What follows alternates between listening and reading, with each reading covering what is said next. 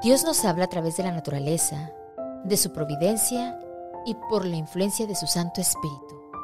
Pero para poder escucharlo, necesitamos derramar nuestro corazón ante Él, tener una relación real con Dios. Podemos considerarlo nuestro amigo y platicar con Él.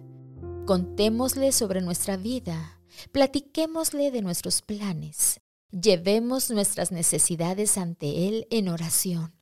Pero antes de eso, perdonemos a aquella persona con quien tenemos algún problema o malentendido. Marcos 11:25 nos recomienda: y cuando estuviereis orando, perdonad, si tenéis algo contra alguno, para que vuestro Padre que está en los cielos os perdone también a vosotros vuestras ofensas. Hoy jueves 7 de abril, agradezcamos a Dios porque está dispuesto a escuchar nuestros clamores y perdonar nuestras faltas, pero sobre todo porque está dispuesto a hablarnos.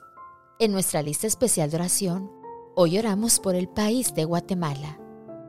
Incluyamos en nuestra plegaria el trabajo que se realiza en los centros urbanos y de influencia. Que las personas que los visitan puedan encontrar alivio a su alma y encontrarse con Jesús. También hoy oremos por el país donde vivimos. Incluye en tu oración a los gobernantes de tu ciudad y país. Y no dejemos de orar para que Dios perdone nuestras faltas.